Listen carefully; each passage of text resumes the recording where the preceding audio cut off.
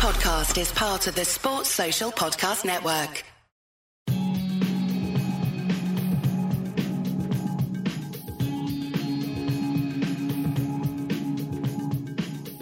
Welcome to United Hour, your one-stop shop for all things Manchester United. I'm your host, Nick. And I'm Jamie. Yeah, it's been some time since we've had a new pod out. Kind of COVID has messed up the schedules. We had also been a little bit delayed due to some illnesses and Christmas party season. I have to say, yeah, there was one we were supposed to do, and I have to admit I was a bit hungover, but there you go. We had planned to record after the Brentford game, which never happened. Then we also had Brighton postponed. So yeah, it'd been a while since we'd actually last played, and it seemed like ages and ages. We're recording this 24 hours after a 1-1 draw with Newcastle, which will be a kind of main focus of this podcast. But we're going to generally kind of have a look at the 4 matches since Ralph Rangnick has come in. Jamie, when we first started, it kind of seemed like a good start against Palace.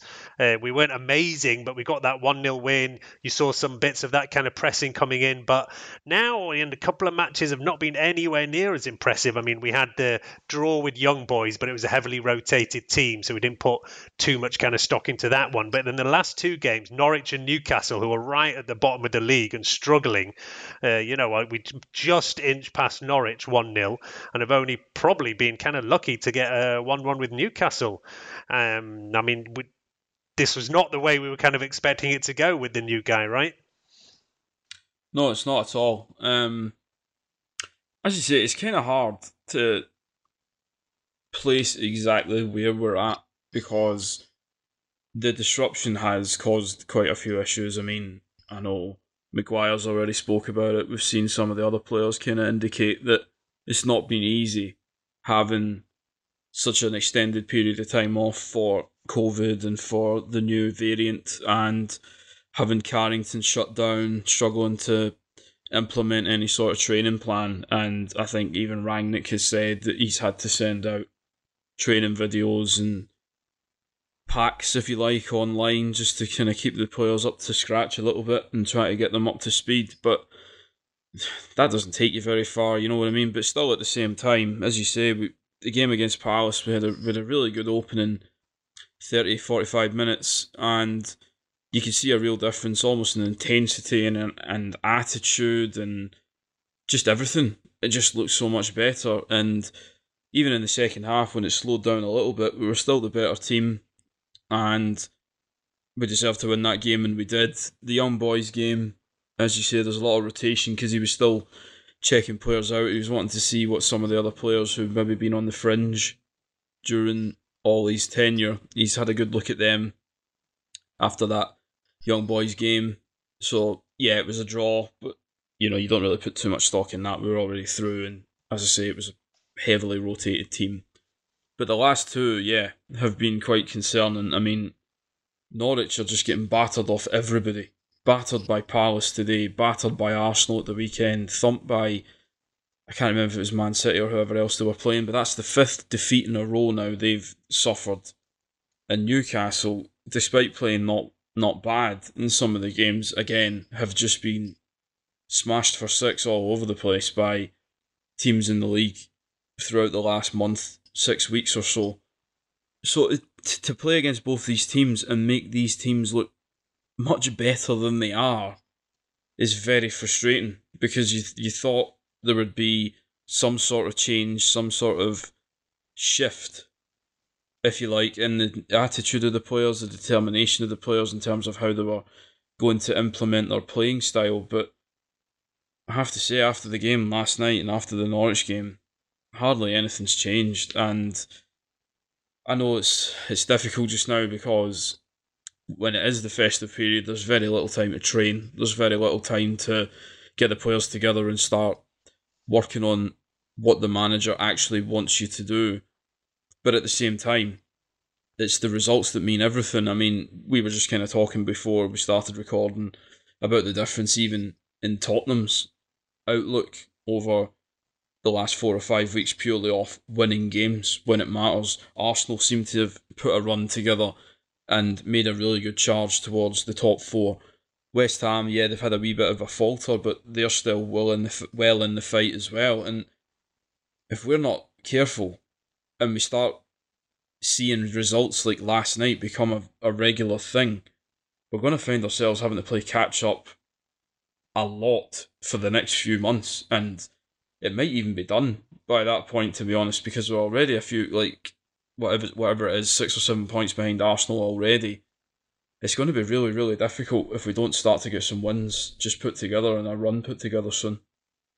That was like the disappointing thing here, dropping 2 points in that top four race, which is absolutely vital for us now. Arsenal have gone on a good run, although we did beat them. That's it, actually. You know, the teams we're fighting with, Arsenal, Spurs, West Ham, we've actually beaten them all this season in the league, but still find ourselves like in and around them because of points dropped against other teams, whether, you know, Watford under Ole or, yeah, a game like this, Newcastle under Rangnick. Spurs as well have drawn today, which is kind of decent for us. Well, our problem, of course, is that there's games in hand that will have to be played at some point, and that although we've had, in theory, a couple of weeks off, which at this point in the season you'd say, oh, it's good, you're having a kind of winter break, but it's been anything but a break with, like, you know, at one point I think there was only about 8, 9, 10 players in training. Now most of them are back in, but Maguire was suggesting that not everybody is 100%. Some people are still recovering from the effects of COVID. Yeah, I always find it a bit weird, the secrecy around these things, that we're not really told who was struggling, who's had it bad. You know, you're just told that maybe 13 people were positive, who they were, who was seriously affected. We have no idea. And then, you know, if we look at the actual lineup that came against Newcastle, I think Lindelof was the only one where Rangnick actually openly came out and said he's not playing because he's still COVID positive. The plus side, we had Varane back, we had Cavani back. Well, I say the plus side on Varane, he was actually miles off the pace and looked every bit as rusty as he might have done with the time he's had out. I mean, yeah, I'm sure he'll be fine in a few weeks' time, and I'm sure he would not have played this match if Lindelof had been ready to go. I'm not sure exactly what's happened to Eric Bailly. He wasn't even on the bench for that, and I haven't heard that he was COVID positive or anything. I actually have seen a wee bit on him. I think he was preparing to go out with the Ivory Coast for the African Cup of Nations. But he is in the AFCON thing, but they're not leaving until next week. And other players, even in the same squad as him, like, you know, Louis Zaha is Ivory Coast and a few others, all played on the weekend. Yeah, but I did see that apparently, I don't know if he'd reported early or if he'd been excused early, but there was a tweet I saw, I can't remember if it was from the Manchester Evening News, but they did say that he has actually flown back to United now. So he is actually coming back to the squad for an extra week. So he has been given more time to train with United to then go back and then later on go out and report with the international team. So I don't know if it was maybe that he was just given time off before he was then flying out. Because it was just a weird tweet to read to say, yeah, he's coming back. And I was like, nobody else has gone yet, though. Like, none of the other players have gone. But I have seen that he supposedly is going to be back in the squad, so suppose that's one to keep an eye on for Thursday to see if he is back in the squad. Yeah, because it was bizarre. I saw Phil Jones was on the bench. So anyway, we'll find out what happens there. But otherwise, you know, he's more or less gone with similar lineups that Rangnick had gone with in his first couple of matches. The main kind of change was Greenwood came in for Sancho. And apart from that, he's stuck with Telles, he's stuck with Dalot. I was slightly surprised that he didn't make a couple more changes because, as I said, we were not great against Norwich. It was kind of picked out a lot. And, you know, I'm always one who loves those passing accuracy stats. And that day, there was Bruno, Telles, Rashford, who'd been incredibly wasteful, giving the ball away like, you know, a third of the time, basically, all in around the 60, 70%ers, which is no good at all. So I was kind of surprised that all of those retained their places, especially Telles, because for me, you know, the goal from Telles to Shaw is vast. And you know, Luke Shaw has to be back in this team like very soon. I'm not surprised to see Diogo Dalot keeping his place ahead of Aaron Wan-Bissaka because we know he'd struggled earlier in the season. There's also been, you know, a lot of off the field issues for Aaron Wan-Bissaka where he's been found guilty recently of driving while disqualified and without insurance. So yeah, not a good time for him at the moment. But yeah, he stuck with all them. Then the only other interesting thing in the lineup was that Martial and Lingard were left out completely. It's looking like their days are numbered and are going to be probably allowed to leave the club in January. That's the way it looks, and I think that's fair enough from Ranić. He's looking at the long term. Players who don't want to stay, he's come out and said, Leia, look, I'm not going to try and convince you to stay. Whereas I think under Ole, he wanted to try and get Lingard to sign a new contract. I think he was in the same position with Pogba, trying to get him to sign a new contract. And it looks like Ranić's on a bit of a different kind of vibe where he's just said, listen, if you don't want to commit to this club, if you don't want to stay, I'm not going to go out of my way to convince you. And yeah, feel free to move on.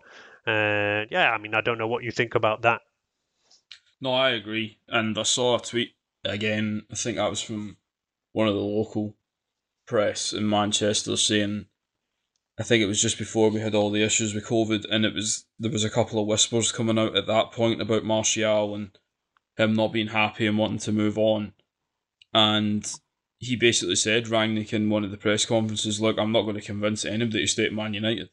If somebody doesn't want to stay here, that's fine. We can work together with the player, with their agent, and we'll find a solution. And if they don't want to stay, we'll move them on.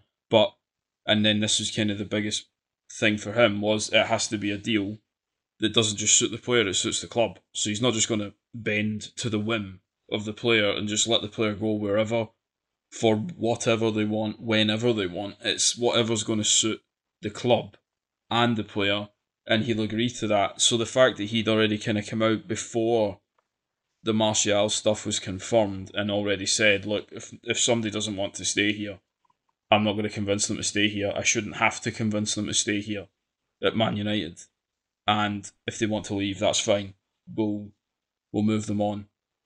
And I think that's absolutely right. We shouldn't be bending over backwards to anybody. And for Martial and Lingard not being in the squad again, I think that's fair enough, because as much as Lingard's been good this season when he's played, he's got no intention, it looks like, of signing the new deal. And as you said, Rangnick's got to start planning, he's got to get results this season, yeah, but if he's going to be staying on in this consultancy role to help the next manager, to help the transition after this season, he can't just be looking at this season. He also has to have an eye on what's coming next.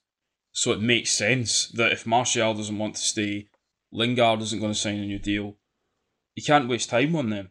Unless there was a serious need to have them in the squad. I totally get not having them in the squad, and I get not playing them. That's just tough at the end of the day. That's a decision that is quite right and should be made, and I'm happy to see it. And to be honest, I thoroughly expect, maybe not Lingard, I think Lingard might hang around to the end of the season just because he'll probably go on a free and he might sign a pre-contract in January, but I do expect to see Martial moved on in January. Maybe not sold, but I certainly expect to see him, at the very least, put out on loan somewhere. Yeah, they're in two quite different situations. Martial's still got a fair bit of contract left. Lingard, like Pogba, is going to be out of contract in the summer. I kind of get the feeling that he's maybe pushing Lingard a bit towards the door, and he doesn't want him just to run out his contract and leave on a free, and is saying, look, if you're not committing, then leave now, basically, by not including him in the matchday squad at all. Pogba, we still have to see what his situation is. He is one of the few players who's still unfit, so we don't know where Ranić is on him, but I would assume he's in a kind of similar boat to them. We did put out a kind of bonus pod last week just to keep all our listeners going about Jesse Lingard. So if you didn't hear that, go and have a listen. It was recorded earlier in the year, but a lot of it is still very relevant. But yeah, he could have already played his last game for the club. I won't be surprised. But yeah, look, let's go back to this Newcastle game. We started badly. The one good thing we can say that, we hadn't set the world on fire so far under Ranić, but we hadn't conceded a goal in the league. It had been 2 1-0 wins, 2 clean sheets, and defence had been our biggest issue earlier in the season. And yeah, Lindelof, a player that I have slagged off a lot, to be fair, had done pretty well. Varane comes back in, and we're down within like 7 minutes, basically. It was a great finish but Varane is the one who was most at fault for that goal as far as I'm concerned. There was also like Maguire did not do well there, and it's just generally kind of reminded of goals that we gave away in so many games and so many times earlier in the season and even last season. It happened so many times that we were fighting back from being down. Again and again we did manage to do it, but it was just we kept saying ourselves all the time, look, we can't always be trying to fight back. We have to start the games well. And yeah, it was kind of back to that. And it's happened before against Newcastle as well, that we've gone one down recently. If we look back, even though people will not remember the start of the season well, we absolutely hammered Newcastle 4-1 earlier in the season. It was Ronaldo's debut. It was when we were all still on a high and thinking it was going to be a great season, and how things have changed then. And, we actually had two managers in place that weren't the managers in that game at the start of the season. Eddie Howe and Ralph Rangnick are both come in since and changed things around there. I mean, Newcastle played pretty well, to be fair to them. They battled. They've somehow turned like the worst striker in Premier League history, Joe Linton, into some kind of midfield superstar, which is fair play to Eddie Howe for turning that one round. But we were also making average players like John Joe Shelby look like top-class players as well. Really struggling in the midfield area and specifically. And I don't know, I'm not really sure where things are missing. I know you had quite a rant about the players, and you're really disappointed more in the players, right? You don't think this is down to Ranić's system or changing too much. You just think this is down to the players. I've got a serious problem with some of the players right now, because when I was sitting watching the game last night, Newcastle did play well, and as you said, the finish that St Maximin scores is excellent. Joe Linton, they seem to have realised he's not a striker. He's better as kind of the link man and better at kind of playing the short passing game, and he's looked so much better under Eddie Howe. But as you say, we made really average players look like absolute world beaters, and this isn't the first time. This was against Norwich as well. We stand off so much, and I get we're meant to be trying to transition to a pressing team, but I kind of said it in the Discord chat last night. The attitude of the players at times is absolutely stinking, because even things like you lose the ball. So there was times when Rashford was tackled and lost the ball, for example. He's got no interest in running back. I mean even 5 yards, just to try and put pressure on the guy who's just tackled him. It's this exasperated, like, throw your hands out like this, as if, what's going on sort of thing. I was watching, like, Match of the Day from the weekend and from the other night, and we're a million miles away from, say, Man City and Liverpool right now, but how hard those players work, and I don't mean pressing, I just mean in general attitude of the players. Those players go out every single game as if they've got a point to prove, and because the squad competition is so intense, those players know that when they get a chance, they have to take the chance, they have to play well, they have to put in 100% every single minute of the game, otherwise they're not going to be included in the next team. That's the way it is. That's the way it should be for us. But it's not just Rashford, because Rashford does it, but it isn't just him. Bruno will misplace a pass, and so many times it's his fault because it's a rubbish pass, and he then throws his hands up, exasperated again, remonstrating with whoever he was passing to, and you're sitting watching it going, that's nothing to do with the players you're trying to pass to. That's just an absolutely shit pass. That's just clueless. And it doesn't matter who's in your team. They're not going to get to the ball because of that rubbish pass you've just played them. And he's another one when he gets fouled. Instead of just accepting that it's a decent tackle on him and he's lost the ball, instead of actually just getting up and getting on with it and chasing back to try and do something, he just gets up and moans at the referee all the bloody time, like moaning constantly about being tackled, thinking he'd been fouled, and you can tell watching it, it's never a foul. And that was the same last night. The amount of times he's just standing about moaning with the referee, with opposition players, with his own players. And I'm watching it thinking, I would be tearing my hair out if I was playing with some of these players, because it's so exasperating. Like, they're so much better than they're showing, but the attitude's got to improve, man, because we're not going to get anywhere if we're just performing like we are last night. And that's what I mean. I understand, there's been issues in the camp and everything like that, but the attitude really has to change. I mean, this just constant moaning, bitchiness, whinging, they need to pack it in. Just get on with it and just start putting in some hard graft and try and change the game without just resorting to throwing your toys out the pram. Just think, nah, well, it's not working. No, it's not going to work. I mean, Cavani come on and Cavani's grafted his backside off for 45 minutes, scores the goal, actually puts it about a bit. That's what you want to see more of. You want to see more players with attitudes like Cavani coming in and actually thinking they can affect the game positively and not negatively. Yeah, I mean, absolutely. It's difficult to disagree with too much of that. I mean, just to pick up on that point about Bruno's moaning, Ronaldo as well does it. Yeah. Rangnick did mention body language being an issue after the Norwich game. He was kind of picked up on it in his post-match by some of the journalists, and he didn't want to talk about it too much because I think he didn't want to make a big deal of it. I do kind of understand where people are coming from. At the same time, I think that, people get a bit too precious nowadays. If I'm on a football field, I'm screaming at everybody, and even when I misplace a pass, I'm telling everybody it's somebody else's fault. And I remember, Roy Keane would absolutely blast every player for everything. They said he even did it in training. Loads of players said I was shocked at how, at Manchester United, even in training, one mispage pass and you'd get absolutely blasted. And I maybe think things like that are actually missing in the squad at the moment.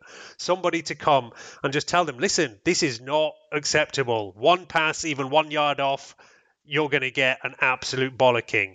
And maybe we actually need more of that. I don't know. But yeah, it's going to be interesting. There's also been, we will go into more detail about it, about how much the kind of coaching stuff has changed. But he's brought in a sports psychologist, Ranić now, which we haven't had for a while. So he's obviously very much into the mentality, very much into what messages are going to be sent out between players. So yeah, this will be an interesting thing to see how he kind of implements these ideas, especially into players who, are quite experienced players and might not be that open to this kind of thing. If you've got young and learning players, they're going to be ready to take on advice. They're going to be ready to listen to new ideas. How much the likes of Ronaldo is going to be ready to listen to things about sports psychology and all, I don't know. But like I say, it's been quite a big thing that's been made about this body language and the kind of vibe between the team. So, yeah, we will see how all that goes. I mean, the one thing that I was at least pleased by, because we can all agree that the first half was awful. And again, like I say, for me, the biggest issue is the passing is just poor. And you see it, like I say, passing accuracy stats where the likes of Bruno are in the 70s, Rashford as well, giving the ball away too much. Greenwood even lower than that. And, it was absolutely no surprise whatsoever that he was substituted. It was a big call for him to bring Greenwood in and he put him up front. That was the interesting thing as well. People weren't sure where he's playing this kind of 4-2-2-2. Whether it be Greenwood or Rashford who'd come into the kind of double number 10s behind the forwards. But he put Greenwood up front with Ronaldo and he's put Rashford kind of with Bruno in the two behind them. And Mason was just nowhere to be seen in that first half. He had the lowest amount of touches and he was giving the ball away with near 60-odd% possession. So, yeah, 2 out of 3 balls are making it, but that is an awful, awful stat on how many times he's given the ball away there. So, yeah, he was taken out. Straight swap for Cavani, and you saw a huge difference there. Ranić then takes a massive gamble, sacrifices Fred and throws in an extra attacking player. So, yeah, this is the kind of thing that we would not have seen under Ole. So, if we talk about comparing how things have changed, where things are changing, there is no way on earth that at half-time, even at 1 down, Ole would have taken out a kind of defensive midfielder player and thrown in somebody like Sancho. And, we then switched to a kind of 4-1-3-2, basically. And, massively attacking, taking a gamble. no surprise that we gave Newcastle a lot of chances. De Gea makes some save, but we did look better. We did create more chances, and we did end up getting at least that goal that we needed to save a point. And I kind of thought I came away thinking, look, we're lucky to get a point over here. I don't know if you thought that, but weirdly, the XG says that we should have won this game. 1.2 for Newcastle versus 1.7 for us. But yeah, maybe these are the times where, if you look into the real details behind those numbers, XG does not show the best picture of this game. There's chances like, for example, when Cavani takes a shot, it gets blocked, he takes another shot. It's actually given XG value for both chances, even though in the end it's one goal. And a lot of Newcastle's, one of the weird things is, when chances like Murphy at the end is hitting the post, Almiron, De Gea pulls out a great stop. They're still given quite low XG chances, even though, for me, they're done better efforts than we kind of managed. I don't know where you're on that, basically. Yeah, I mean, I tend to not mind looking at the XG stats because they are. If you watch a game, more times than not, I think if you watch the game and then check XG, it probably does reflect what you've just, if that makes sense. So if you watch the game and think, yeah, we've had really good chances there, them not so much, and then you check the XG and it tends to reflect that. This is definitely one occasion where that wasn't the case, because as you say, on XG it says that we should have won. I really think we were very lucky to get a point last night, because you've already named two of the chances, like the chance where Murphy hits the post. That's a great effort. He's really unlucky when he hits the post there.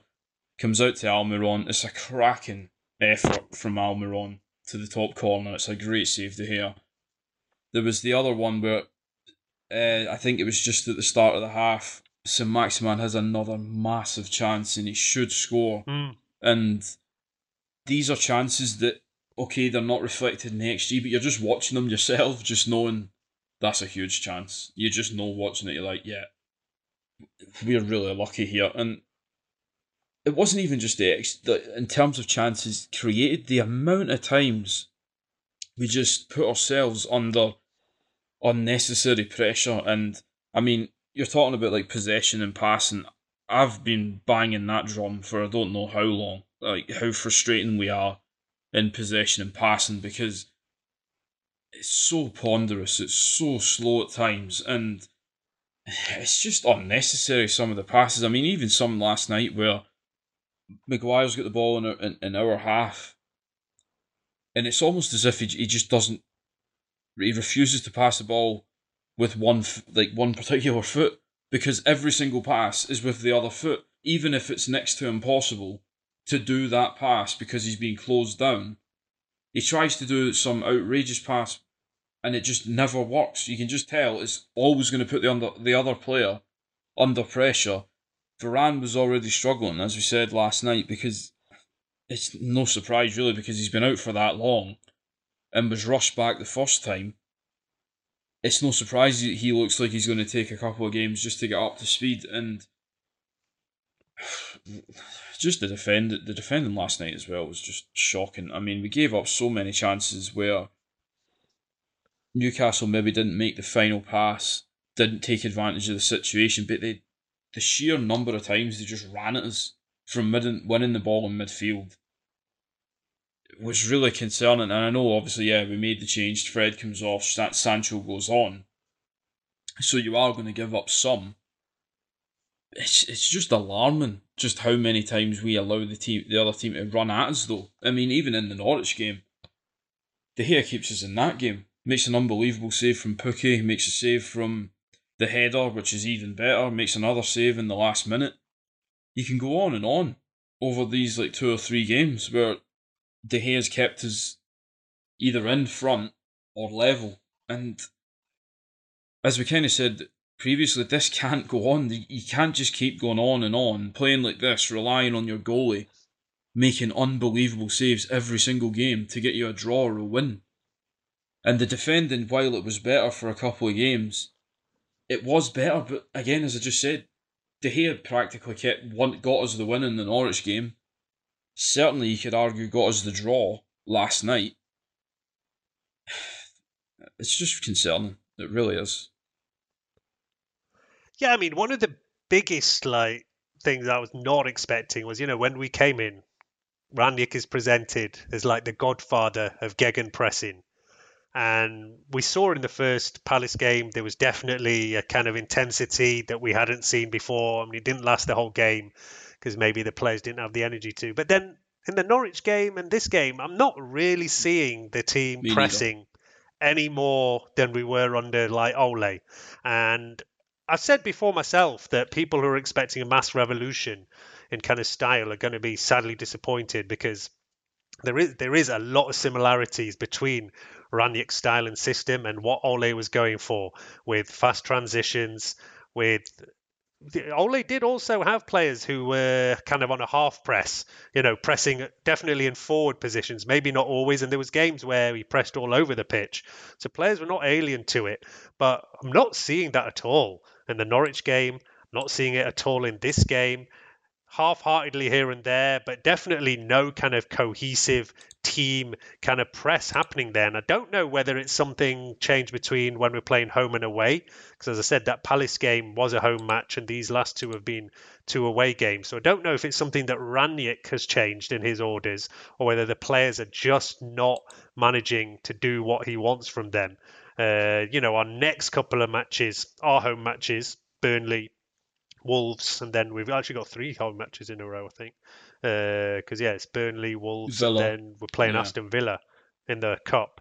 So yeah, it will be interesting to see whether that press reappears because it's a home game, or whether it just reappears. I do want to keep saying that we don't know which players have not been fit, whether COVID has impacted it, can be an issue. But just because we did also see issues in that Norwich game that was kind of pre-COVID issues, I think there's no way we can put it all just down to players being ill and not yet fully fit. There'll be a certain rustiness from them not playing for a couple of weeks, but at the same time, you should say, maybe it benefits them, and some players should have had more time on the training field to understand the manager, but it does not seem to have translated in these last couple of matches at all. So we don't want to get too downhearted because, like I said, Ranić's only been here for 5 minutes and we've had massive disruption due to COVID and things like that. So we need to give them all a chance. But in the last two league performances, and there was more than 2 weeks between them, but there was definitely kind of worrying signs that things were not going in the direction we wanted. And we should not forget as well that Michael Carrick did so well with that team for his kind of 3-4 games in the middle, and it seemed like the team were getting back on track, scoring more goals. But that's kind of lost again. Like I said, Ranić's 4 matches, we've scored 1 goal in each match and not created anywhere near enough. You talk about the defence, but my actual worrying thing is about we're just not creating enough. And a lot of that falls down on this game in particular. You're talking about Bruno and Rashford, who are the two who are in that kind of double number 10. And it has to come either from them or the wide players. And in the end, our goal does actually come from a Diogo Dalot cross. And, I'd say he's the one player who's benefited the most from the kind of change in manager. And I wouldn't be surprised for him to now make that position his own. And we'll see how that goes from there. I'm surprised that Telles is still being selected. I think ASAP Luke Shaw needs to be back in this team because he's a vastly, vastly superior player to Telles, who's, a good stand-in, does a good job when he's there, has a good cross on him, but he can be suspect defensively himself. So there should be a few more changes we're going on there. And the other player as well that I know online and all over people are expecting we're going to have a complete change under Ranić. It was Donny van de Beek, but again we see absolutely nothing of him, not even like a sub appearance in over here. Matic as well was brought in ahead of him. So it's kind of not really sure where we're at with him. And he did start that Young Boys game, and I thought he generally had an all right game, but he had an absolute howler for the goal that we gave away that day. So I don't know whether that's counted against him massively. And it would be such a shame that, for him it was like a fresh start.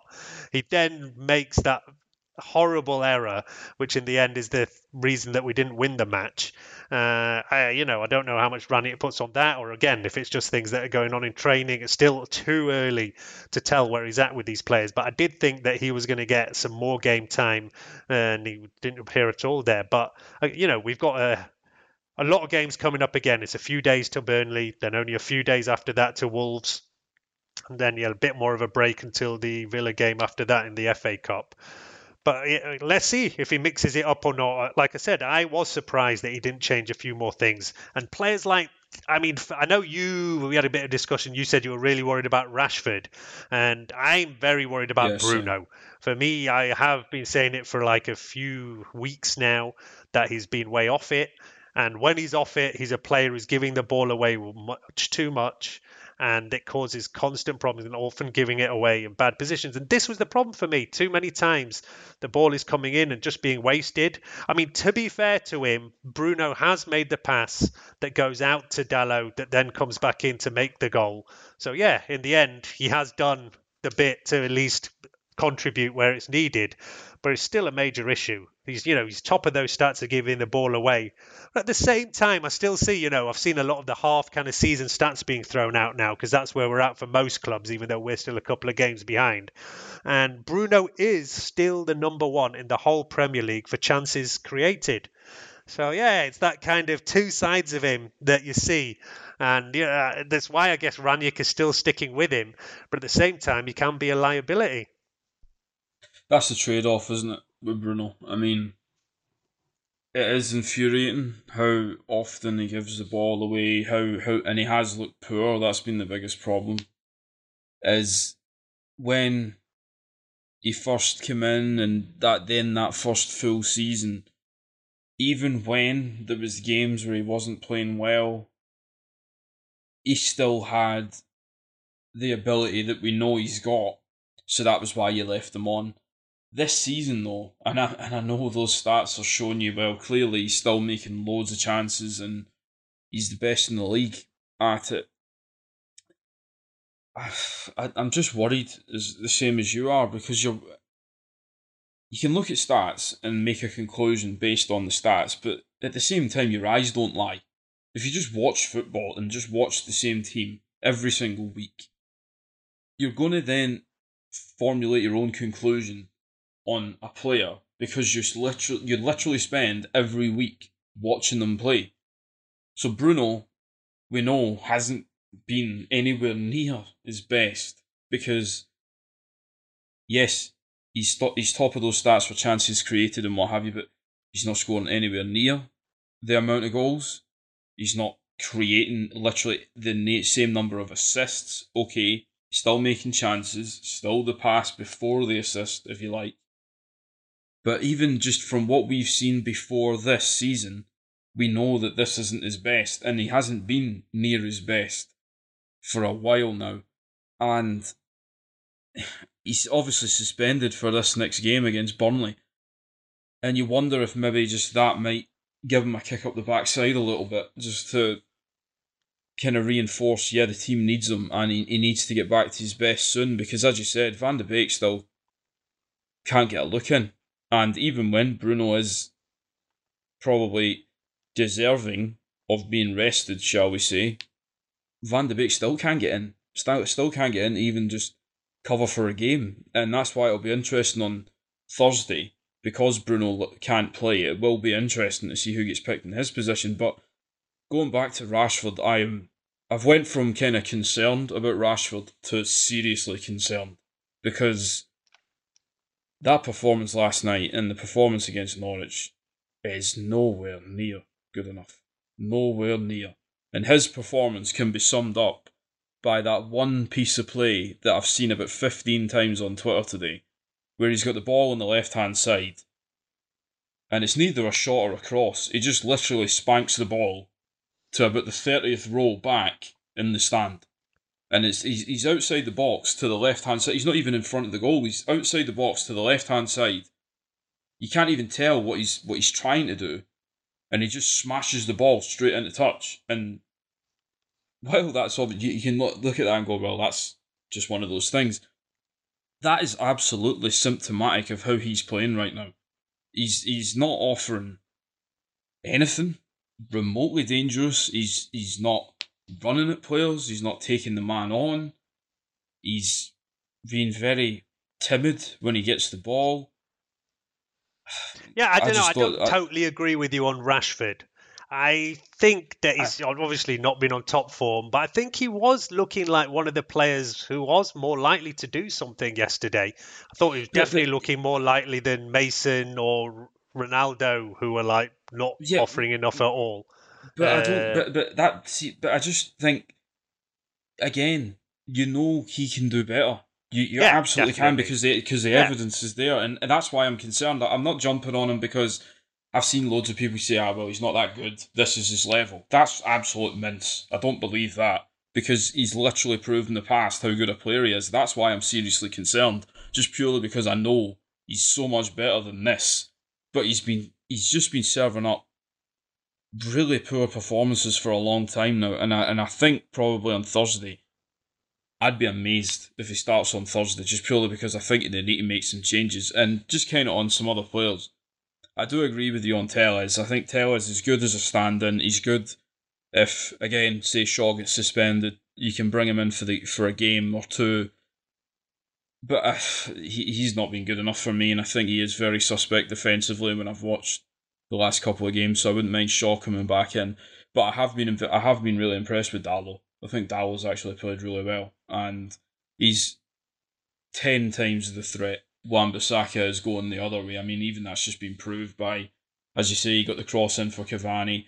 The game against Arsenal, he was really threatening down the right hand side, and in other games as well. He's just he's because he's willing to go forward, because he's willing to take a man on and cross into the box, even on runs where he knows he's not going to get the ball back, say from Sancho. He just makes that diversion down the outside. That creates just so much more of a chance for whoever's got the ball because immediately the opposition defender's attention is deflected to Dallo, even if he's not going to get the ball. And you just don't see that from Wan-Bissaka, and he is obviously, as you said as well, having issues off the pitch, and I just don't see him coming back into the team just now. So Dallo's one that I'm very comfortable with in terms of, yeah, just give him the right back position for the time being, just let him have it. yeah. I think we will see Aaron Wan-Bissaka just in this period, just because we play so many Yeah. games in a short space of time. So he will get a run out, and let's see if he can step his game up. Dallo did have a bit of a torrid time from ASM, St. Maximum, and it's not the first time. Every time he plays against us, he seems to just really He just worry turns our it on, defence. man, all the time. Yeah, I know. As a dribbler, he is one of the best in the league. He just sometimes lacks that last pass, that last shot, which is why he's still at Newcastle. Whereas, not a step up. But yeah, on this day, obviously, he scored against us, and it's not the first time either. And Newcastle, let's not forget, they lost their two big attacking threats who both went off injured, Wilson. So yeah, that helped us as well. Before that, they were having more chances. So yeah, as I said, I'm thankful we got a point, even if the XG suggests that we deserved it. I'm not so sure about it. And then just going back to Rashford, I will say that I think that he is the player, though, who's been shifted around the most in these new systems. Because when he first came in, he was stuck up front with Ronaldo. In this match, then, he's pushed him into the kind of double number 10s, starting on the right side with Bruno on the left.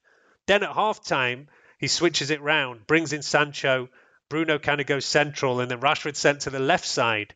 So I think he does need to kind of get back to kind of one position. And when we saw Rashford at his best, it was that time when Luke Shaw and Rashford played week in, week out, linked up beautifully on that left side again and again and again. And for me, yeah, Rashford needs to get back on that left side and be able to do what his thing is. The problem again is that Ronaldo, if he's playing in this kind of system or whatever, he favours coming in from the left. And again, for me, that's probably Rashford's best position. So yeah, we don't have time to go into the whole Ronaldo discussion today, but I've said before that I do think, as good as a player he is and all the goals he's scored, he is still causing issues for where we're having to shift other players because of him being around. But yeah, that's the kind of, slight thing I will say for Rashford. He's been shifted around a lot, and all the players are still obviously getting used to this new system. Yeah. As I said, you could see somebody like Mason Greenwood. I think it was his first start, apart from that young boys game under Ranić, and he just didn't seem to know where he was supposed to be, what he was supposed to be doing, and that's why he was cut at half-time immediately. So yeah, there is still players who are adapting. The things have changed. So let's see how it goes. And I think that is one of the interesting things to look at, kind of moving on from the Newcastle game, is our coaching team, which has changed a lot since we kind of last played. Obviously, last time we'd already seen that Michael Carrick had left. Kieran McKenna has now gone, and he's taken the manager's job at Ipswich Town. That's a great move for him. Yeah, I definitely. think, he's only like 35 years of age to get a managerial job over there. Is a great shot for him to take over there. I mean, he's taken our goalkeeper coach, Pert, with him as well. So that's kind of 3 off the backroom staff under Ole who've already gone. Ranić has brought in 3 new guys. There's Chris Armas. He's an American. He's worked with Ranić from kind of New York Red Bulls, and he was assistant manager and then manager at New York Red Bulls, and then also manager at Toronto in the MLS. And from what I kind of understand, he was quite highly rated as assistant, but he's been pretty miserably bad as a manager, failing twice. So yeah, all right, look, he comes back now as assistant manager, but yeah, as I say, his CV in the last couple of years has not been good. At the same time, I do remember we've seen several times in the past, and even under Fergie, guys who were great assistants who then, when they tried to go and become managers, fail miserably. And, can remember Brian Kidd in particular, who was kind of one of Fergie's, the assistant manager when we won those first Premier Leagues. And he then went on to be a manager, failed miserably, but then has come on and he's actually still assistant manager over at the other side, become a blue nose at Manchester City. And he's still, doing a great job there. So, yeah, some guys can be good assistants, can be good coaches. So just because they fail as managers doesn't mean that they're bad coaches. But as I say, yeah, he comes in with not the greatest of CVs. Then he's brought in a new video analyst, Ewan Sharp, who's actually a Scottish guy. Did you know that? Yeah, I know that he had fought quite hard for him. That was one thing I did read, that was one of the positions and one of the people that he was fighting quite hard for. I can't remember where I read he was involved at before the last job, but I knew... Yeah, so basically he's bought him in from Lokomotiv Moscow, that's right, where we've bought Ranić from. But he was also involved out at New York Red Bulls in the kind of, the Red Bull group where Ranić had been overseeing everything. And he is a Scottish guy, played Scottish football, but has done his best work out in the US, where he's a coach, video analyst. And like I say, he's come in now from Lokomotiv Moscow and is primarily all about looking at the opposition. And from what I understand, that was Kieran McKenna's main job for us. So it kind of makes sense that he's coming into doing that. Because, yeah, McKenna was supposed to be the one who was massively into video analysis, analysing the opposition. So, yeah, he's moved on there. He's bought them. And then, yeah, the other guys are German. Sascha Lenzer, sports psychologist, worked with Ranić out at Leipzig. We've not had a kind of sports psychologist for quite a few years. I saw some people saying it's Manchester United's first ever sports psychologist, but that is not true because Alex Ferguson did employ people to do that kind of job before. Maybe he didn't have guys who were full-time, but we did have sports psychologists coming into the club in the past. I think Ole did not have a specific one. So that is kind of one change over there. And yeah, we'll have to see what kind of change these guys can make over there. Mike Phelan is still sticking around at the moment. I'm not sure what exactly he's doing, and I wouldn't be surprised to see him moving on in the summer. I can't see where he kind of fits into all this, but I guess he is still now that kind of last real link to the previous guys. Now that McKenna's gone, now that Carrick's gone, Phelan is the one who still kind of knows the dressing room. The players know him. So maybe, yeah, Ranić's just keeping him around for that. I did see that. Did you see that Christmas joke about Mick Phelan? That made me laugh. I saw one on Twitter and it was basically, it was a guy saying, said to his pal, "Oh, what are you going to do with the Christmas dinner? How are you going to help out?" And the other guy replies, "Oh, I'll be doing a Mick Phelan."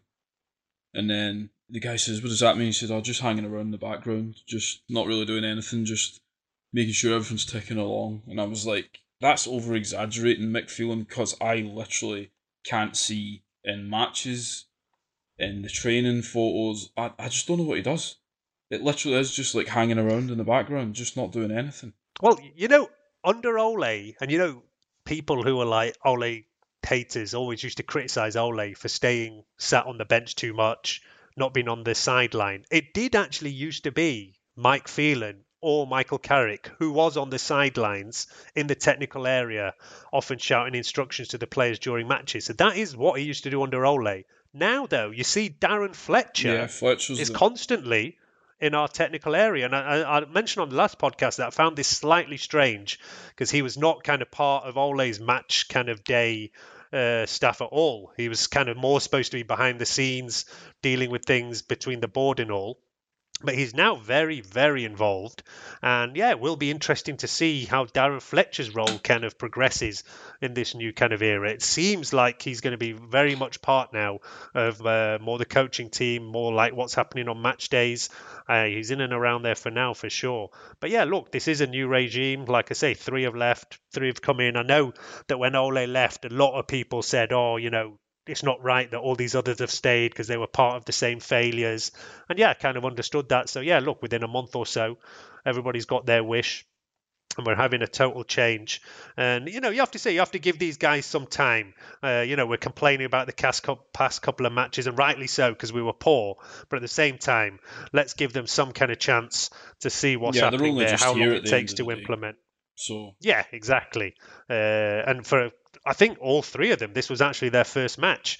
Or no, maybe Chris Armas was on the bench in our last match before that, but the other 2 have definitely only come in during this break. So yeah, like I say, it's early days. But the big thing we have to look at, like I say, is that top 4 battle.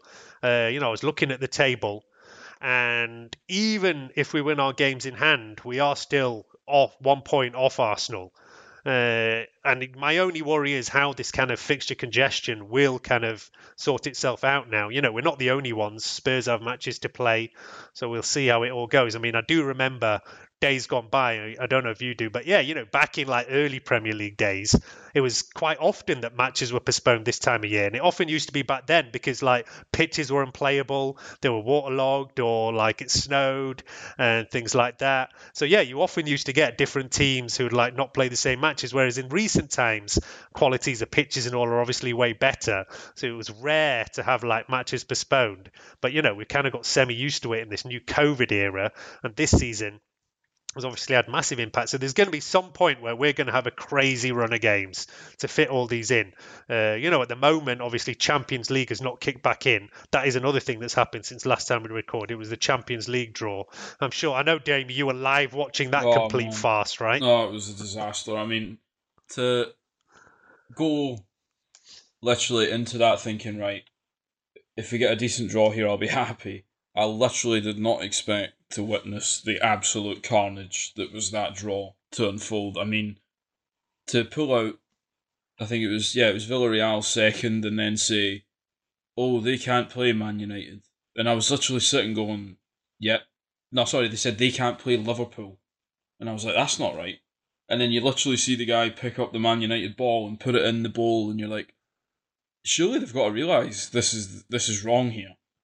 And when they went to pull the ball out, you just knew it was going to be Man United. You knew that because of how colossally they had mucked it up, it was going to be us that was drawn out.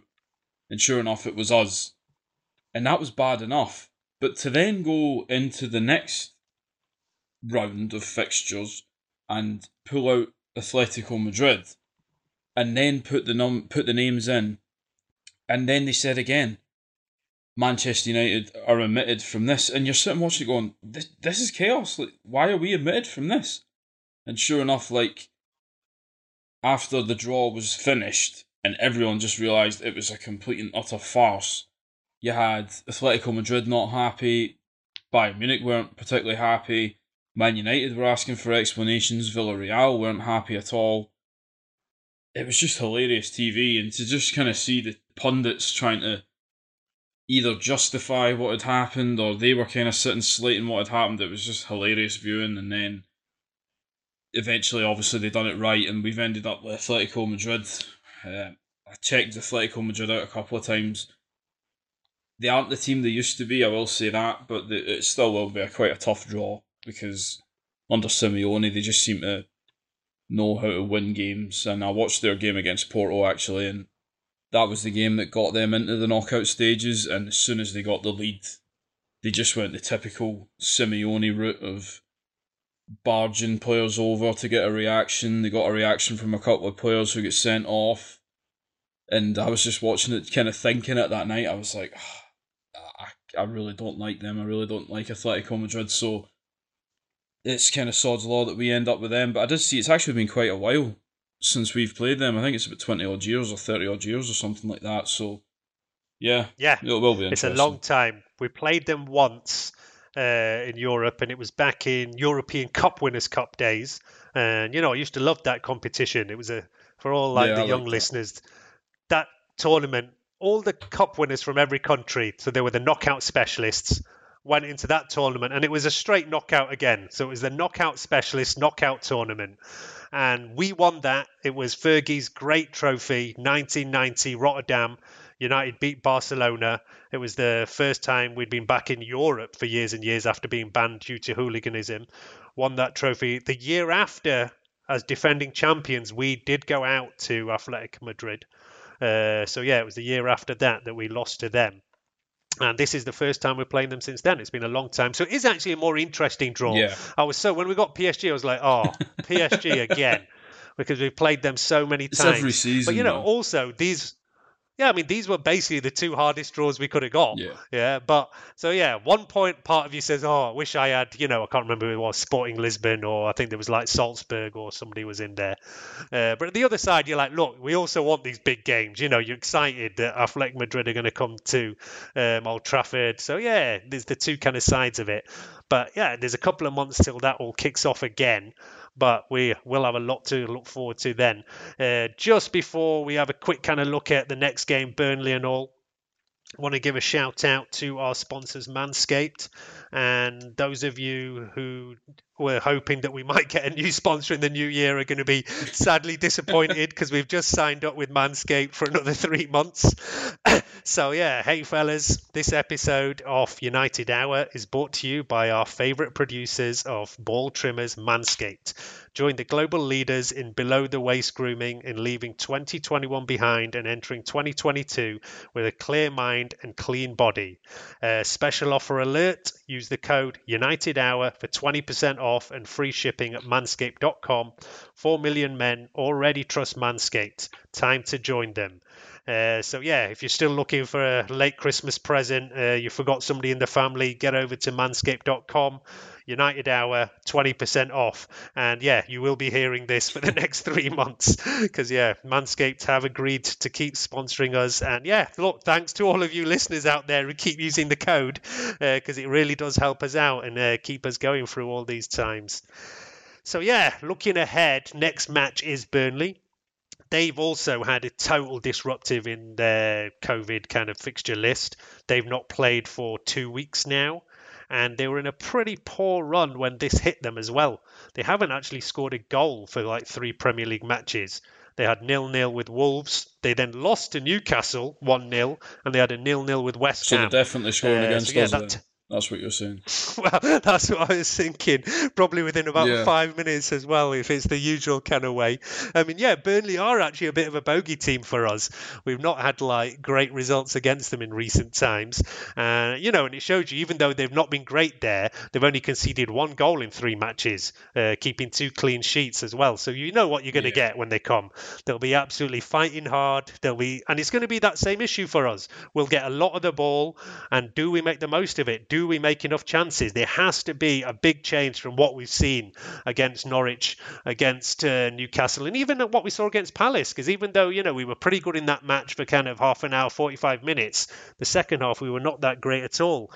So, if we want to get back into this top 4 race, then there's no way we can keep dropping any points here. As I say, Arsenal are in a good run of form. So Burnley at home has to be a must win. After that, we roll on to Wolves.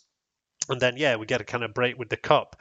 But do you think he'll mix it up for Burnley? Who do you want to come back in the team? Because I know, as I said, you do not put this down to change of kind of tactics. You do not put too much faith into kind of COVID, and then you're blaming directly some of the players. So who do you want to see out and who do you want to see in?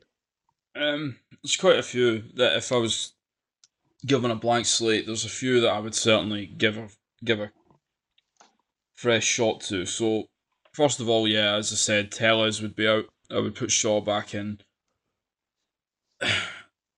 I mean, Bruno will be out of this game because he's suspended anyway. The Bruno one's difficult because you can automatically you just say Van de Beek, but then as you say, he's not getting a sniff at all, and you wonder as well, was that because Rangnick's watching him in training and thinking he's not good enough for what he's wanting within the squad, he's not going to bring enough to the team, so that's why he's hardly playing. But I probably would still just go with Van de Beek, because with Bruno missing, you need a bit more craft, a bit more creativity, and I wouldn't mind just seeing that chance being given to Van de Beek to just say, look, we need you in this game, we need you to step up, we need you to fill that void. Can you do it? Because as we said as well, Bruno hasn't been in tremendous form, so if he does come in and plays really well, he can at least stake a claim for the next couple of games. Rashford, I would be giving Rashford a rest, purely off the fact that I just don't think he's been anywhere near good enough for a while, so I wouldn't be starting Rashford. It's who comes in to replace him. Cavani has to start, Cavani has to start. That's one that I would absolutely agree with. He has to start. If we're going to do these, if we're going to persist with the 4-2-2-2, it has to be Cavani. Cavani has to play. That's just absolutely nailed on for me. He has to be playing. And I know he wasn't great when he came on the other night, but part of me still just thinks, I just want to see Sancho play. I just want to see him just come in, just start the game, not come on halfway through the game or whatever. I just want to see him start the game, just play him. So I think there is a number of changes I would like to see made, but I'm not sure he will make loads of changes. And again, because we don't know who was really struggling with COVID and who was really struggling with any other kind of injuries or anything like that in this period of 16 days or whatever it was between the Norwich game and the Newcastle game, there might be some players that are still struggling with the after effects of COVID, still struggling with the after effects of being not well. So they might, if there is players like that who weren't picked or didn't play against Newcastle, and that's still the case, they might not play against Burnley. So there's a big difference between who I would like to see given a chance and who I expect to see given a chance. Yeah, fair enough. And yeah, I do agree with quite a few of those changes, even just for mixing it up. I do want to see that Ronaldo Cavani front line and how it can work. We saw it a little bit before, and I actually remember being surprised at how well, Ronaldo and Cavani linked up. Although it just giving me a flashback to that one moment where the goalie was in no man's land against Newcastle. Ball falls to Cavani. He should have passed it to Ronaldo, and instead he kind of goes for a shot. But anyway, hopefully it can be better on there. But he will surely mix the pack up. I think Van de Beek has to be given that chance, even though he was not amazing in that Young Boys game. I do remember him getting that shot earlier in the season. I think it was West Ham in the Cup, and we lost that day, but I thought he was really good and was surprised that he didn't get more of a chance after that. So I think, look, he needs to be given that shot. And the opposite he'll be to Bruno, who gives the ball away a lot, is that he does not give the ball away. Sometimes you can say he's too safe and he's not doing enough with it, but he'll definitely keep hold of it. Although that is not Rangnick's way. He has said quite clearly on several occasions that, I don't want to see square balls. I don't want to see back balls. I want to see the ball going forward. And, the players are doing that, but sometimes it's just hitting and hopeful and it's going nowhere. And that's a total waste. And, for me, that is not the way forward at all. And maybe it's just about our players not being on the same wavelength. But too many times, long, hopeful balls going nowhere. And that has been our absolute downfall. So, yeah, look, let's hope something changes with that as we come into this Burnley game. because we've been away a while, we may well surprise you and record after that Burnley match. If we don't, we will definitely see you in the new year after the Wolves game. And yeah, we will be back regularly in 2022, even though we've been away slightly slack on this. Hopefully, COVID is kind of disappearing and is not going to impact the schedule too much as it comes up. And I will say, we were trying to assess here how Ranić's been, but it's been a messed up time. But yeah, this 2022 6 months will be what we really see of what he's about and what he can do. And yeah, fingers crossed we go onward and upward in 2022. Yeah. So yeah, that is good night from us. Good night, troops, and if you don't hear from me, have a happy new year. Sports Social Podcast Network.